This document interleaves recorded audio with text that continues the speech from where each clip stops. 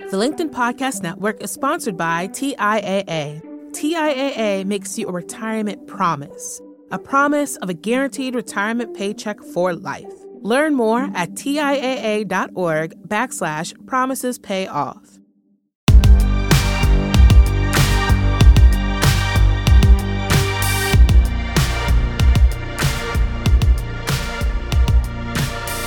Welcome to Big Technology Podcast Friday edition, where we break down the news in our traditional cool-headed and nuanced format.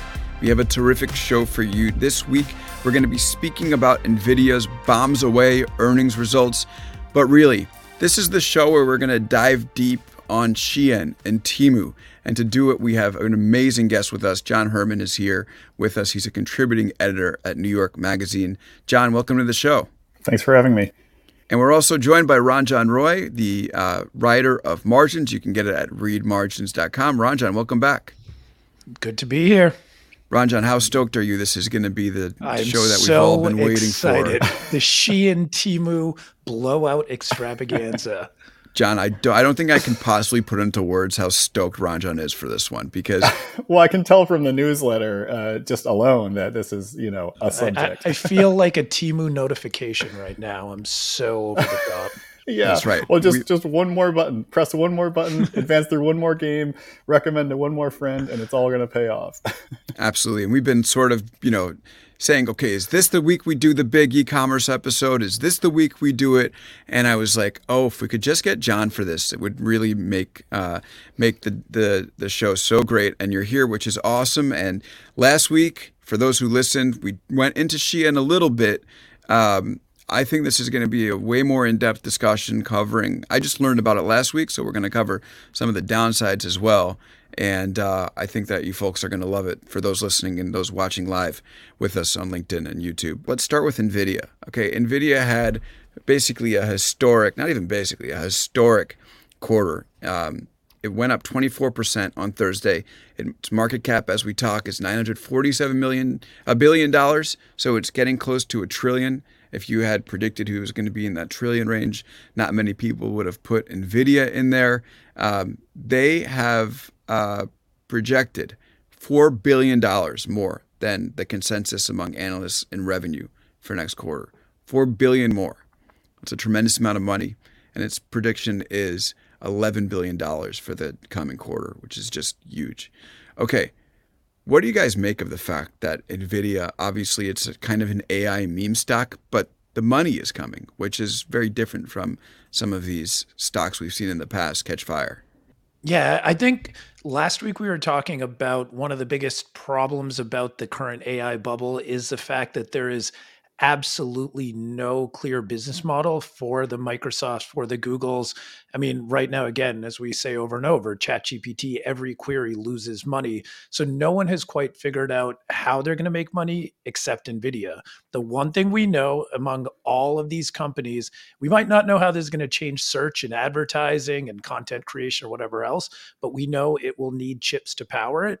And I think that's where NVIDIA is sitting very pretty. I'll admit myself, I am kicking myself after seeing those numbers, because this was the most obvious thing to buy when this all started, when I've been very interested in this. There's absolutely no reason this should not have been abundantly clear, but I didn't. I can't play in the market like that because of my job. So it's all like my regrets are all about like calling things wrong or whatever. It's all a very silly, stupid game for me. But I remember talking to the founder of Midjourney some point last year about, the rise of image generation and all this stuff. And right away, he was just like, yeah, the compute is insane. We're spending so much money on computing, like every time. And it sort of became a joke among friends as we're using these things. Like every time we press the button to generate a stupid image, it's like we're bleaching a head of coral. We're like clearing an acre of rainforest. There's just so much power going into these things. And it was, that was always going to be, if the hype cycle was going to continue, it was going to just result in enormous compute needs and tons of orders for NVIDIA. Who, to zoom out a little bit, there's, as someone who grew up at like a time where, as a teenager, you're engaging in the processor wars between AMD and Intel. You're talking about ATI and NVIDIA graphics cards, which one can run Counter-Strike better and all that stuff. It's wild to think that those companies, and in particular NVIDIA, was sitting on this territory that they just keep discovering new reserves of like oil or minerals or something on that space that they occupy. They just keep like, obviously they're planning deliberately. Obviously they're investing an enormous amount in R&D, but like it's also incredibly fortunate that here comes crypto. Everyone needs NVIDIA hardware. Here comes AI. Everyone needs more GPU. It's just a wild electric story. Cars right around the corner. Gonna need more chips as well. It's just an there's no stopping thing. To me, it's still, am I getting the GeForce 4 or am I getting the Radeon 9800? It's just like a completely different scale of thinking about this stuff. But do you guys think that there's what's NVIDIA's potential downside, or how do they lose right now? It seems like, even especially against the Intels and the AMDs of the world, they're far, far better positioned. What could make them vulnerable? I think there's so much at the front of this AI cycle that could get out of hand, and they could sort of experience that downstream a little bit. There's so much money pouring in, so many big firms making big commitments. Maybe they're very wise about how they handle that kind of order growth and that kind of growth. But like over the story of the last 3 years for me is how companies that either lucked into something incredible, had something incredible, saw incredible growth that was actually based in something, how they can still blow it. How like the sort of like, large tech corporation of this era can somehow like squander an incredible opportunity and lead just because of the like strange momentum they have, the strange incentives of the markets and leadership and everything else. I suppose they could be exposed to that, but it seems like good news for them mostly. I guess who would be the most squandering of big tech? I guess I would put Zoom in there, I think, in terms of sitting pretty and then did not capitalize on it in any innovative way. Are there others that you think of? A much smaller example. Well, a more niche example would be Peloton, where it's like, expensive product, recurring subscriptions, tons of new customers. There should have been a way to handle that. That like that's the kind of thing that if you aren't involved in a company like that, if you aren't too close to it or in it or subjected to the like strange novel pressures that you get from the inside, you could write a simple plan that would work. But that's, the outsiders don't run these things. It's a sort of a funny paradox with these companies. But yeah, Zoom, absolutely. You got a bunch of new customers. That should be the end of the story. Yeah, Ranjan just got rid of his Peloton, so perfect example there. I know, and I don't even want to talk about this rebrand this week. I don't know if you've seen it, but it's too. Wait, no, what is the Peloton rebrand? Let's just take a minute to talk about it. All right, sorry, if I may, Peloton is no longer a bike company. It's now simply a streaming fitness company, which I don't know why you would do and trying to make the app the centerpiece when you're competing against Apple Fitness or whatever else. Suddenly you're in a whole new competitive landscape. But also they're trying to rebrand themselves away from hardcore fitness people. And I don't quite put myself in that category, but at least people enjoy working out, to the everyday fitness, entry-level fitness person. Basically, they're trying to increase their total addressable market. You can totally picture some slide in a presentation. So they have this whole new, I think it's called like Everyone Always On or something like that. But they're basically every single strength that they have had as a company, they're completely just giving away, trying to become something new. Yeah, now they're playing against a bunch of free competitors that are fine, Can we go back to the NVIDIA example for a moment? Because Sam Lessin had this really interesting thread, or one of his card posts that he does, talking about how... Not quite a thread, whatever those are. So he basically says that, if it's a car analogy, they're not an oil company. They aren't building cars. They're a parts manufacturer that's going to ride the wave of demand and do great for a while. But ultimately, they're going to become commodified. What do you guys think about that?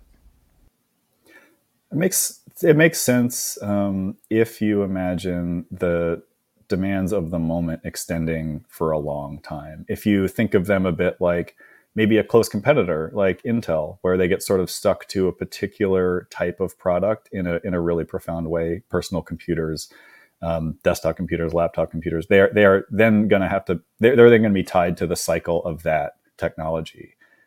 So as people move away from desktops, they have to pivot to, mobile processors. As mobile processors pivot to like ARM architecture, they're then sort of ill-equipped to deal with that. If we imagine a relatively straightforward progression of AI technology, like building on the same sort of computing systems, maybe flowing through some of the same cloud and computing providers, then maybe, they sort of, they give or competitors are left with time to catch up. They end up in a market that gradually becomes more crowded. They are sort of reduced over the long term to just, enabling computing power, which if you leave that long enough without too much change, obviously seems kind of dangerous. But their story recently has also been like being well positioned, somewhat coincidentally, to handle relatively novel demands from like fast changing technologies. And maybe that's a run of luck. Maybe that's something they can sustain for a longer time. Maybe in 5 years, we're talking about really, really different things. Maybe there's with all this talk about the big proprietary models, the open source models, running AI services locally versus renting them from providers. Maybe we're looking at a situation in a few years where Apple is in an unusually good position because their architecture is suited to running certain kinds of software locally. Maybe this is another. I mean, there are just a lot of possibilities there that I wouldn't want to discount. But yeah, if they sort of won early, then they could lose it. If we're looking at a 10 or 20 year cycle where people just need more of what NVIDIA has, like they can't protect it for that long. Yeah, I had a comment that said that the CEO, Jensen Huang, has just been so good at getting ahead of these trends, which I think is sort of the theme that like, yeah, if they stop today, maybe that would be the case, but they're not stopping. And so that is like one of the big reasons to be a bull on NVIDIA is just their ability to get ahead of what's coming and then maybe find a way to get to where the market is going. So very interesting week. I'm sure it won't be the last time we speak about them, but definitely wanted to touch on it this week. Let's talk about these companies, Shein, Temu. I'm sure there are some others. John, you had a great story about Temu in particular. We talked a little bit about Shein last week, but I think to kick off this part of the discussion, why don't you talk a little bit about what Temu is and your experience with it? Because, well, both you and Ranjan have both ordered products from it. So would love to kind of hear how that's gone. Yeah. I think most people, if they're familiar with Temu, it's probably from the Super Bowl. Temu spent, I think it was $14 or $15 million on a pair of spots, which is a relatively small part of an enormous marketing campaign to launch a whole new e-commerce platform in the US and a bunch of other countries. They're based in China, part of PDD Holdings. I'll only say this once because the pronunciation is bad, but my pronunciation will be horrible. But they're a sort of sister service or platform to Pinduoduo, which is a very large Chinese e-commerce platform that sort of originated with a system that recruited local merchants to sell produce, groceries, then budget household goods, then gradually sort of everything. But a big player in Chinese e-commerce. Money from the parent companies being used to fund a huge launch for Temu. So we've got this feeling of sudden visibility, very cheap products, sort of a somewhat novel app and shopping experience, unless you've used Shein, which is pretty similar, or Wish, which we might remember from a few years ago. But anyway, it's suddenly kind of everywhere. One thing I came across was postal carriers remarking on how many orange envelopes they were delivering on their routes, almost seemingly out of nowhere. Their advertisements across virtually every social media platform, every big ad network, hundreds of millions, allegedly billions of dollars have been spent already marketing this app. And in some ways, it's like a little strange. It feels like it kind of came out of nowhere. It's not. It's interesting to use at first if you've never used anything like it, but it's kind of like a large discount shopping app. So it's a little bewildering from like an analyst perspective, from a consumer's perspective, but it really is everywhere. It's really like getting some traction, or that marketing spend is paying off. It's a place where you can buy not everything, but a lot of things. It's not Amazon. It's not like a comprehensive marketplace where you can sort of expect to find virtually anything that you can buy through the mail. It is pretty comprehensive. You can sort of think of it as like a very, very large discount version of Amazon, where products from the cheaper tier and some brands that are popular on Amazon on the cheaper side of things, mostly sourced directly from China, are really well represented. But if you go looking for particular things, if you set out with a shopping list, you might not be able to get everything. If you do, it might not be the type of thing you want. But it's often shockingly cheap. It's super gamified. It's very aggressive in its style of promotion. It has sort of imported a lot of UX and marketing techniques from its Chinese counterpart. So to American users, they'll feel sort of new and unusual.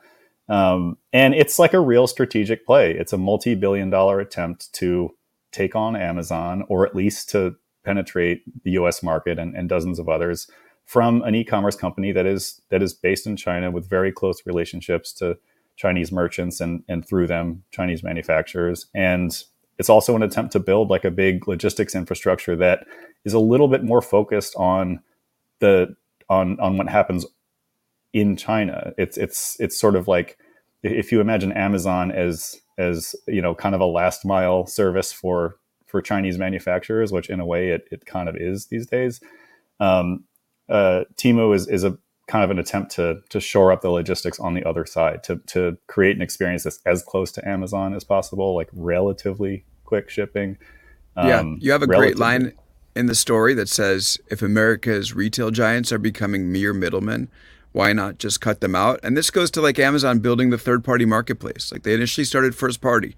So everything that they would sell to you, they would be buying from vendors and then shipping out. And they decided to become more of a marketplace, challenging that third-party marketplace, challenging that first-party marketplace that they had, bringing the third parties in. And then eventually they opened up their sales channel to a lot of Chinese manufacturers. And that's kind of what Amazon is today. So it is interesting that this is sort of what they've become between them and Shein, right? I think there's this, and we're going to get to the labor issues. By the way, I heard from people loud and clear there's some labor issues here. I've read up on it. We should definitely talk about it. But it is very interesting how they're cutting out the middlemen, and it sort of leads you to believe, like, have U.S. companies put themselves in a position where they're too vulnerable? They've made themselves too vulnerable, and it seems like they're more vulnerable than we could have thought, especially Amazon. Yeah, I think the quote you had, it was like made in China, which what I call it, the 1990s, cutting out domestic manufacturing, sold by China, starting to cut out domestic sellers, and now marketed by China, cutting out domestic retailers. The idea that at every point that an American retailer gave up part of its value chain, that it made them more vulnerable to this kind of disruption, to me was one of the most interesting parts to think through this, because I mean, I think Amazon, we talked about this last week, is by far the most vulnerable from a Temu or a Shein or both, or all these practices, because all these companies, because they built out their supply chain. They essentially lowered their own product quality, reliability, the product reviews, like the whole experience of shopping on Amazon, they allowed to degrade in order to sell cheaper stuff and gain more market share on that side. So like, do you think Amazon is vulnerable from a Temu? And do you think, if not just Amazon, who else, what other retailers or tech companies do you think this actually presents a significant threat to? That made in China to marketed from China shift that's from Joe at Marketplace Pulse, who's a great analyst on these things. And what's weird about it a little is that the like Temu versus Amazon matchup doesn't seem that intuitive if you're just using them both as an American customer. Like they're quite different. One kind of feels like a game. It feels like, what can I find that's so cheap that I'm not even worried about buying it? The advertising campaign is like shop like a billionaire, which not in the sense that you can have whatever you want in the world instantly, but in the sense that you can buy things without thinking about it, without worrying about how much they cost, because they're like I don't think that quite hit me before, and now that makes a lot more sense. It's actually not bad. It's weird. I mean, you can kind of approach that from a lot of angles that aren't so flattering, where it's like shop like a billionaire, where you don't have to think about the rest of the world, or shop like a billionaire, where every move you like it at every level, incredible externalities that ripple through civilization. But for Temu, it is absolutely a direct approach to Amazon. Overseas, they're poaching people who worked with Amazon, more aggressively poaching people who worked with Shein. They are imagining, I think, that Amazon is hoping to move upmarket a tiny bit, not in a big way, but in the sense that they're trying to increase each cart size before they ship, that they're trying to battle a bit of this reputation that they've accumulated in recent years as kind of a junk shop.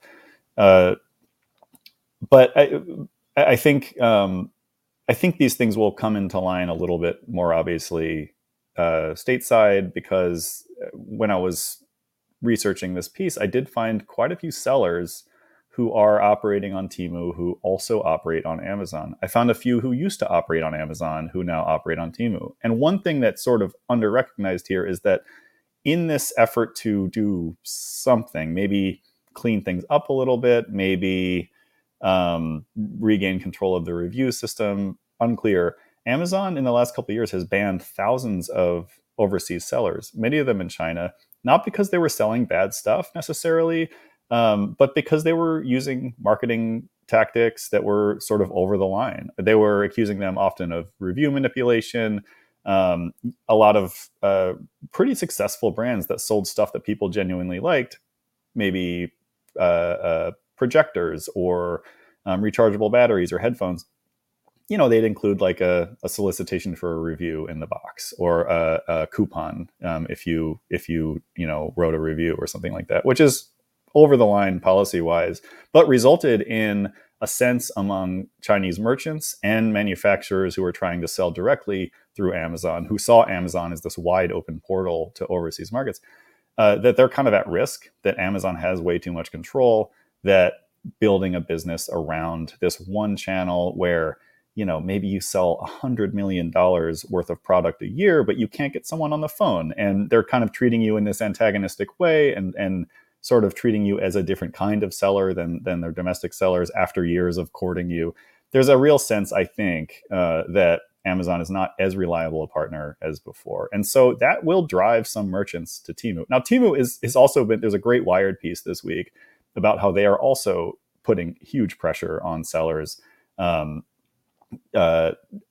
some of them to sell at a loss, just to sort of, keep their contracts or get market share, about how, Temu itself is just a money hole for PDD Holdings. But, this is, they're sort of doing, you can think of it as like a very, very fast, very, very capital intensive version of the Amazon playbook, which is like, let's lose money for a while and get market share, and then everything will sort of work out. I mean, it's not just Amazon anymore that does that, but as a commerce, they were the famous one. Yeah. Yeah. And the Amazon thing where it's like, oh yeah, you're selling $1 for 95 cents or whatever, it was always sort of a funny joke. But with Temu, it's like you're selling, $10 headphones and losing $20 an order. No, it's no, like that's really severe. The Wired piece, Wired piece, they had us an analysis where the average order is $25 and they lose $30, meaning they're spending $55 in total to actually push it through. And one of the things I thought was most interesting in terms of thinking about like all the different market and company dynamics to get these prices so low. One of the things I had never actually seen before was their logistics partner, J&T Express, which is a large Chinese logistics provider. They are essentially, apparently it costs $14 on average to ship a package. And again, a $25 average order value that they're losing $30 on. 14 of that is going to logistics, which they provide for free. But then J&T Express apparently is trying to go public soon. And so analysts are theorizing that there is also taking on some of this loss to subsidize it so they can build more volume and market share for when they go public. So it's just like another piece of this puzzle, because obviously everyone's just trying to figure out how do they get things so cheap for the customer, and realizing there's almost all these different people in this entire value chain who are ready to lose a little bit of money for you, Well, and that there's you also can get your $10 or $8 headphones. right, and in addition to that, there's sort of this condescending Western perspective that like, oh, these are upstarts that are going to come in and bring these new ways of doing things to the U.S. market, and we are not prepared or whatever. But it's like, no, these are like mature firms dealing with like domestic retail slowdown, dealing with, as you're talking about, these complex calculations about partners going public and recruiting against domestic rivals and stuff. Temu is important. It is like an ambitious play, but it's the kind of thing that I think domestically might read as like an overambitious expansion strategy from an arrogant company. Like we're not the center of the story with PDD Holdings. It's just a very interesting, very, very expensive project by a already successful foreign firm, which is not this has come up with TikTok a lot. This is not something that U.S. analysts, reporters, also customers are totally used to, being like sort of the B story in a plot for a tech company. Like normally it's an American tech company getting really big with a sort of clear domestic story, and then getting into misadventures overseas. Well, like we are the misadventures now for some of these firms, which is we live in a global economy. But what about like, okay, so if the business model and business practices, let's say, aren't unique to a Chinese company, but are very, every American firm is potentially, pushed hard in that direction, at least, let's say, losing money for grow market share. One thing I've been thinking about, I loved one line you had. It's about what the shopping experience. And again, I have bought on Temu. I posted a TikTok of me dumping out a big box of stuff from Temu just to try to be an influencer for a moment. The shopping experience. So you had a line. It was like, Temu's new American users express an uncertainty and ambivalence about what they're seeing until the products show out their door and surpass rock bottom expectations with their mere presence. I ordered a bunch of stuff. A few of I had like a couple of what's the iPhone charger that you can just put your phone on, like the wireless pad. 2 of 4 didn't work, but that was fine. 50%. They were so cheap that I was like, actually, okay, I guess this is okay. I ordered a couple of like power strips. I ordered a drone for $12, which is probably, I don't know how that happened, but like literally, I would say maybe 75% of it worked. And that surpassed my rock bottom expectations, and I was okay. And the aggressiveness for anyone who downloads the app or signs up for an account, it's wild. It's actually kind of fun for me as a writer, like to see the push notifications. There's no punctuation, there's no grammar.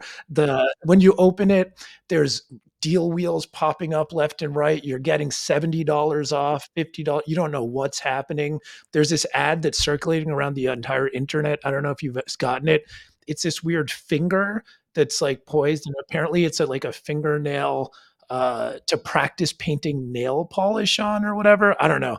Basically, the whole thing to me is like everything that everyone has always said who works in e-commerce that American shoppers would never go for and are above. And just being like, no, we're deep down, everyone is happy to run after these kind of practices. But isn't it more than just the American shopper? I mean, part of this, and I think this is important for us to talk about when we talk about Shop Like a Billionaire and the negative externalities there, and the fact this has been able to be so cheap. And John, I'm going to let you answer Ranjan's question for sure, but I just think we need to point out what's going on behind the scenes in terms of the labor situation here. So this is another New York Magazine piece about Shein, right, which is, again, coming along this wave with Temu. And it's based off of a Channel 4 report that workers receive a base salary of 4,000 won per month, which is roughly $556, to make 500 pieces of clothing per day. And their first month's pay is withheld from them. And then as another factory, workers receive the equivalent of 4 cents per item. And workers in both factories were working up to 18-hour days and were given 1 day off a month. And in one factory, the outlet found women were washing their hair during lunch breaks. And workers were penalized 2/3 of their daily wage if they made a mistake on a clothing item. So I wonder, I mean, when we talk about these low prices, when we talk about bringing in a model that's not American, of course, it's like a marketing model, but it's also a labor model that we need to discuss here. And quite frankly, just like I was looking at Shein after we talked last week, and I was like, oh, ready to buy stuff. And then, I couldn't. Once I read this stuff, I said, okay, like I'm happy to pay more in other places. And I wonder, A, like if we think that's still part of the situation, and B, eventually that's going to catch up with these companies, I would imagine. I mean, it's like we can get as broad as we want about this. It's very hard to say with any certainty that spending like $12 instead of $8 on a product from a brand you've never heard of, manufactured somewhere that you don't really have a grip on, is going to be any more ethically produced. We are sort of in virtually all of these conversations talking about things that are not that are hard to know because they're meant to be hard to know. But I do, and also it's worth noting that Amazon, in its gradual shift over nearly 2 decades now to a third-party merchant system, is selling goods through merchants that are based overseas. It is therefore insulated even another level than just a brand that manufactures overseas from the source of the goods that are sold through the platform. So you buy a T-shirt through Amazon. To you it is an Amazon Prime T-shirt. But in what you're sort of doing there is buying something that is yet another layer removed from accountability. So you're already in sort of like a bad situation there in terms of knowing what's happening, and you can make reliably some assumptions about working conditions at the $12 shirt factory. What's interesting about Temu and Shein is that these are hyper-growth companies moving products through a system that currently and in theory perpetually is extremely low margin. Like, these are companies that are undercutting Amazon. So if you have a manufacturing operation in China and you see Amazon as a channel to foreign markets, you're also imagining, even after all the Amazon fees and the fulfillment fees and everything else, that you're getting some margins. Like, this is a pretty good deal. You're getting access to a really big market with a lot of fairly wealthy customers ordering things at, with some markup. With Shein, you're getting, well, with Temu, I think is a clearer analog here. You're hearing reports from factories that have manufactured even for Shein, where Temu is giving them some leeway as independent merchants, but making extraordinarily severe demands for production targets, for pricing. You upload your products into Temu and they're just like, this should be cheaper. With Shein, the company will be ordering directly. They have a more direct relationship with suppliers, although they are also working in a marketplace model now. They're just saying like, okay, you produced this many units last month. Can you do twice as many? And the people running these factories are like, well, do we lose this client or do we just push even harder? Like, it's so obviously unsustainable from like a human point of view. It's so obviously exploitative. There is no fuzzy like, well, we can't really tell. We can't really see. There is no world in which a $3 skirt is in any way ethical. It's like pure. It's like $3 of skirt and like $10 of externality, and then $1 million of sort of ethical externality. There's no unit for that. It's just pure externality at some point. And so that's unavoidable with Temu. It's like this fun, strange environment. Shop like a billionaire, games everywhere, promotions all the time, coupons in your push notifications, invite your friends. It's like this wild, but you're you're absolutely just sort of you're not just losing money for a company, you're spending something else as you use this, and it's just completely unavoidable. But I mean, of course it is people avoid it all the time, but it's right there. It's just so in your face. Well, in terms of the unavoidable, that's one of the things that's most fascinating to me because on one side, you see endless studies. Gen Z wants to buy things sustainably, but fashion is going to be slower. Everyone wants to buy ethically, and you see, endless retailers moving that direction. But then Shein sales are up. I think they overtook H&M. We saw last week 23 billion, fastest growing retailer in history. Temu is exploding. I mean, again, but going back to let's take the US consumer. Are they going to be shopping on these sites in a year or two? Or like, is this something that's fun, temporary, and you get your items, and again they surpass your rock bottom expectations, and that's fine the first time, this maybe the second time, but after a while it gets boring. Even Amazon for me, I mean, now I'll probably buy like batteries and stuff on there, or if I need something pretty quick and I don't want to go to the store. But overall, I definitely do not look at it as like a shopping destination to browse and find inspiration and other things. Will people shop at these places in a year or two?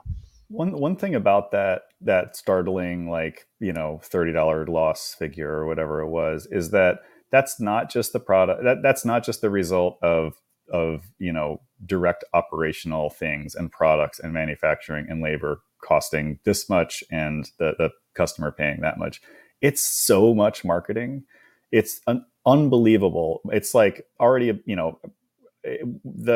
think the Wired piece projected something like $4 billion next year. Yeah, it was 1.4 billion last year, 4.3 billion next year, or right. I think in 2023. And so I think we can we don't know how real this is. Like, if you're giving stuff away to people, obviously you will be very popular. If you are super visible with app install ads in every possible channel, you are going to be the top app, unless you're just completely useless for a very long time. And so I think there are two ways to sort of like guess at what might happen. One, and I feel like this is a little bit, I think people do miss this a little bit with Temu, is that they are just playing this like heightened Amazon strategy, and they are selling a lot of things that are actually fine. I talk about the rock bottom expectations. You mentioned some of these totally absurd products. They get advertised a lot, but the presence of sellers that are popular on Amazon is really striking to me. They're seeing this as potentially another channel. And if it works for them, if this is a place, I mentioned in the piece, there are areas that I just pay really close attention to in all these years of researching the sort of fringes of Amazon. But personal electronics, bicycle stuff, there are brands that are absolutely not household names in any real sense. But if you are deep in like Amazon, seller world, are pretty big names that make like serviceable discount items that people buy a lot on Amazon, that people kind of frankly associate with Amazon now in a way that's more complicated than I think a lot of analysts and pundits would suggest, where it's like, oh, this is cheap stuff with sort of nonsense names. This is Amazon's just getting worse and worse. That's also kind of that's part of the appeal of Amazon for many segments of customers, either people who don't have much money to spend or people who are kind of looking for a deal. Like, the Amazon brand has a certain identity now that's very diffuse and very weird, but real and has some value. I'm sure Amazon would prefer, people think of them as both quality, premium and convenient. Yeah. But they've definitely discovered some value with the quote unquote Amazon brands, not the Amazon brands, but the So there is a world where they commit to this money, the spend kind of pays off. They get a foothold. People think of them as a place to get that kind of stuff cheaper.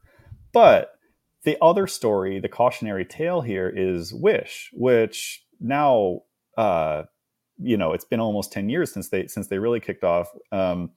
They started as an ad tech company, and then sort of pivoted to commerce. And they really specialized in direct from China, extremely cheap stuff. When you talk about rock bottom expectations, sometimes it just wouldn't show up. It was basically instantly trash, but occasionally it wasn't. It was almost like you were, the products themselves were often sort of secondary to the experience of just getting the pleasure of buying something for 99 cents. And then it shows up 4 weeks later. It's sort of like a much worse version of Temu. And working as a merchant on Wish was miserable. It was basically all overflow products. It wasn't any kind of company you would want to build a business in. It was also based in the United States. It didn't have quite that direct connection to manufacturing in China, although, they worked hard to sort of establish one. Didn't have a useful logistics infrastructure to start with. But they also spent they were the top spenders on, I believe, Instagram, Snapchat. I don't know about Twitter. Certainly big spenders on Google for like a year or two, hundreds of millions of dollars. And of course they were hugely popular. And of course people were writing their stories like, what is Wish? It was not quite this scale, but it was the version of this that is purely not interested in product quality or anything else. It had sort of discovered a series of like loopholes in the system, a loophole in how advertising works, a way to rapidly gain customers, to acquire customers of a certain sort very quickly. Literal like loopholes in the global postal system that have sort of been tightened up since then. But speaking of, because you mentioned Wish was a US based company, one of the other angles of this I find fascinating, and I'm curious to see how this develops, is so Temu now advertises they are a Boston based company, proudly on their About Us page. Yes. Shein, I think they opened a Dublin office and are like going to start positioning themselves. But both these companies very clearly are trying to move away from the China origin story in their names, in their store, in their branding. Like, how do you see this playing out, both politically, both from the consumer side? I don't know, but I encountered this when I was working on the Temu story. I don't know what the state of things is with Shein. I know it's obviously like a sensitive subject, but PDD Holdings opened an office in Dublin. Temu, as a subsidiary, is based in Boston. Everything happens in Shanghai. Everything obviously happens in Shanghai. That's where the actual main office is. That's where the most important executives are. That's where the core of the business is. That's where the platform that's subsidizing Temu is. But I think it was February of this year, their filings, because they're publicly traded in the United States as well, they're listed in the United States rather as well, on the NASDAQ, started listing Dublin instead of Shanghai. And I reached out to them, didn't hear back. A few other reporters have tried to get into this. The company is messaged differently depending on the audience in earnings calls, in marketing in China. It's very much like, no, we are a proud Chinese company. Of course we are. What do you mean? It couldn't be more obvious. But then you have this like, not so subtle, but also not exactly publicized change in incorporation that is hard to separate from like this increased tension in the United States about overseas companies. And that's also interesting to think about in the longer tradition of American companies doing whatever they can to become sort of Irish for financial reasons. Like Ireland is offering a lot to a lot of companies in a lot of places, apparently. And it'll be interesting to see if they can actually offer anything to a company that feels like it has political liabilities in the United States. It seems transparent enough that I don't think there's a political advantage, but I don't know. Can I just ask, does it make our society a little bit sick that we keep gravitating towards these companies and products that have such low prices and, want us to ignore some of the externalities? I mean, the fact that we're going to the fact that Shein and the fact that Temu are growing so much, despite what they're doing to the people that are working on these products, and sometimes the quality of the products. Right? I had someone, send me a story about potential chemical issues with, one of these, because of course, like, you're going to get those if they're cheap. But like, what does it say about us that these are the companies that are rising to the top? You won't get me. We won't get too far. I won't get too far into politics here. But you're not going to get me to suggest anything except that this is about wealth inequality. I'm not going to make a cultural case for like. All right, hold on. How consumer. about you mentioned you've watched the fringes of Amazon and the internet for a long time. To me, this is kind of like a fascinating, it's almost like the fringes coming to the forefront and becoming the central part, the core of this new product and this new business. Like, how much weirder and crazier could shopping get? Like, do you see this as a continuation of the weirdness of the fringes of Amazon that have gotten us here? And can it get weirder? Because this is a question that Alex and I always talk about. Can it get stupider? Can it get weirder? Yes, and yes. And one of the ways. So there was this fascinating. I think it was right after the 2016 election. The chief executive at Wish or at Context Logic or whatever made this case at some conference that Wish was the unheard American, just like the Trump voter. Like, no one saw us coming, just like no one saw Trump coming. Now that's, that was a message from the Trump campaign. That was a message from Wish. They were sort of like speaking in the same language. And what was interesting about that wasn't that it was really right, but it was that there was this sort of appeal to something that is fundamentally kind of dark, or this description of something that was fundamentally kind of like a dark impulse, like, let's get back at our political enemies, let's have a vengeful political movement, whatever, or let's buy things that are so cheap that they're free, and who cares where they come from, and who, like, sort of just distillations of these expressions of something. The fact that was available to Wish as a rhetorical strategy was kind of interesting. It's like, what was missed here? What was missed is that there are people who can't afford to spend much on stuff, because you're not the avatar for fixing that. Like, you're not solving anything there. You found a problem, and you found a way to kind of like maybe make it worse or something. Like, you're exploiting a problem, not fixing it. So there is certainly something there, but yeah, it doesn't say anything. It doesn't say anything great about anyone. It's kind of. I would stress that I would say sort of the same thing about majority of American consumer habits. They are symptoms of something that is quite obviously somewhat ill. Now, there's one more thing that I found super interesting about this story, which is kind of like the TikTokification of everything. So, John, you write, in social media terms, this is about Temu. It's a bit like TikTok, which swaps the illusion of control created by follower and friend models for total submission to a top-down recommendation algorithm programmed to meet its users' base desires, or at least keep them occupied for a little while. And like, it is interesting to watch so much of the internet transform into this version of, it's not necessarily, you dictating, it's the internet dictating to you, whether that's social media with recommendation algorithms, whether that's retail. And I wrote down this question, like, is this sort of like what comes after Web 2.0?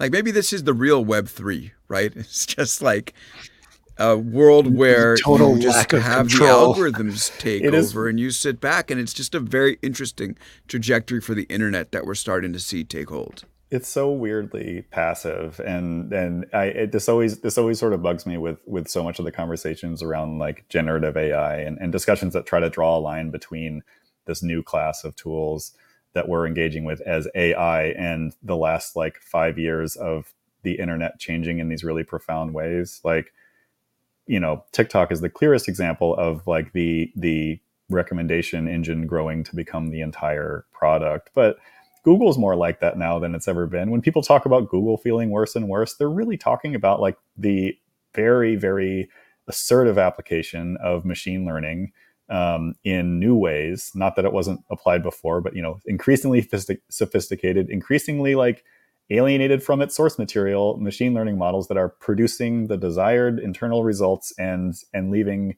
users kind of like unsettled or like, or, you know, engaged and using Google, but also kind of thinking like, this sucks a little, like I'm not finding, this doesn't work like I thought it was supposed to. Like, what kind of system am I using? Amazon has become a lot more like that too. Amazon is like, you're at war with these machine learning systems that like interpret reviews and produce search pages and recommend products and stuff like that. It's you know, kind of quaint next to what you get on something like Temu, but it's on the same spectrum. And so, yeah, it is like a move towards something that's really, really passive. And that I think that has to reach a point with shopping where it becomes a problem. It certainly feels like it's doing that with Google, where the aggressiveness of the system that you're engaging with is starting to interfere with the actual act of searching. This is supposed to be this thing that you're doing and you are controlling, and this tool is helping you do. Instead, you're kind of just like using Google. With TikTok, it's like the stakes are lower. You're kind of, the whole point is to just spend time there and to waste time or to like, you know, get distracted or enjoy something or find something out. But it's very like the discovery is the point. But with shopping, there have to be limits to that. It works now on Temu and Shein to some degree, where you can kind of just get lost and be like, well, I don't know, this thing, I've been notified 5 times in a row with deals, and this thing now costs 99 cents. And it does kind of remind me of things I've seen somewhere else. Maybe I should buy it. Or like, you know, I am going to jump on Temu and search for headphones and don't really see what I want, but I kind of feel like I want to buy something now. Let's just see where it takes me. Like there's something there. And there's also something to just the incredible cheapness of it, where while you're doing that, right next to you is the opportunity to buy something for $3. But when you like, shopping is also a way to get things that you need, and like a system that is sort of just like ushering you around all the time. It's comparable to like going to an open air market or something, or a car dealership where the sales tactics are so aggressive that you're sort of like, I need to leave here if I want to like achieve my goal here, which is like getting food or finding a new car. Like I need to re-engage with something that I have a little more control over. I like going into this Memorial Day weekend, recognizing we have ceded all control over our free will on the internet, one by one. Yeah. Also, I meant to mention this up top, but the AI apocalypse has actually occurred. We have created a general intelligence. It is a car dealer. And it is in charge of all the apps we use. So, you know, look out. It took over. Well, John, thank you so much for joining. Yeah, I mean, an amazing show. I think that like you have such deep insight into this. We definitely need to do it again. Red meat for Ron John, which we always love to serve up. Yes, as you saw.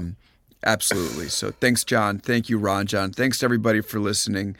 Next week, on Wednesday, a conversation with two tech reporters, Bobby Allen of NPR, Ryan Mack of the New York Times. We're going to talk about the latest with TikTok in terms of regulation and bans. We're going to talk about Twitter's role in the 2024 election, Elizabeth Holmes potentially reporting to prison next week, and then the case for AI regulation and whether it's going to happen. Thanks again, John. Thanks again, Ron John. Great to have you all listening with us every week on Fridays and on Wednesdays, and we will see you next time on Big Technology Podcast.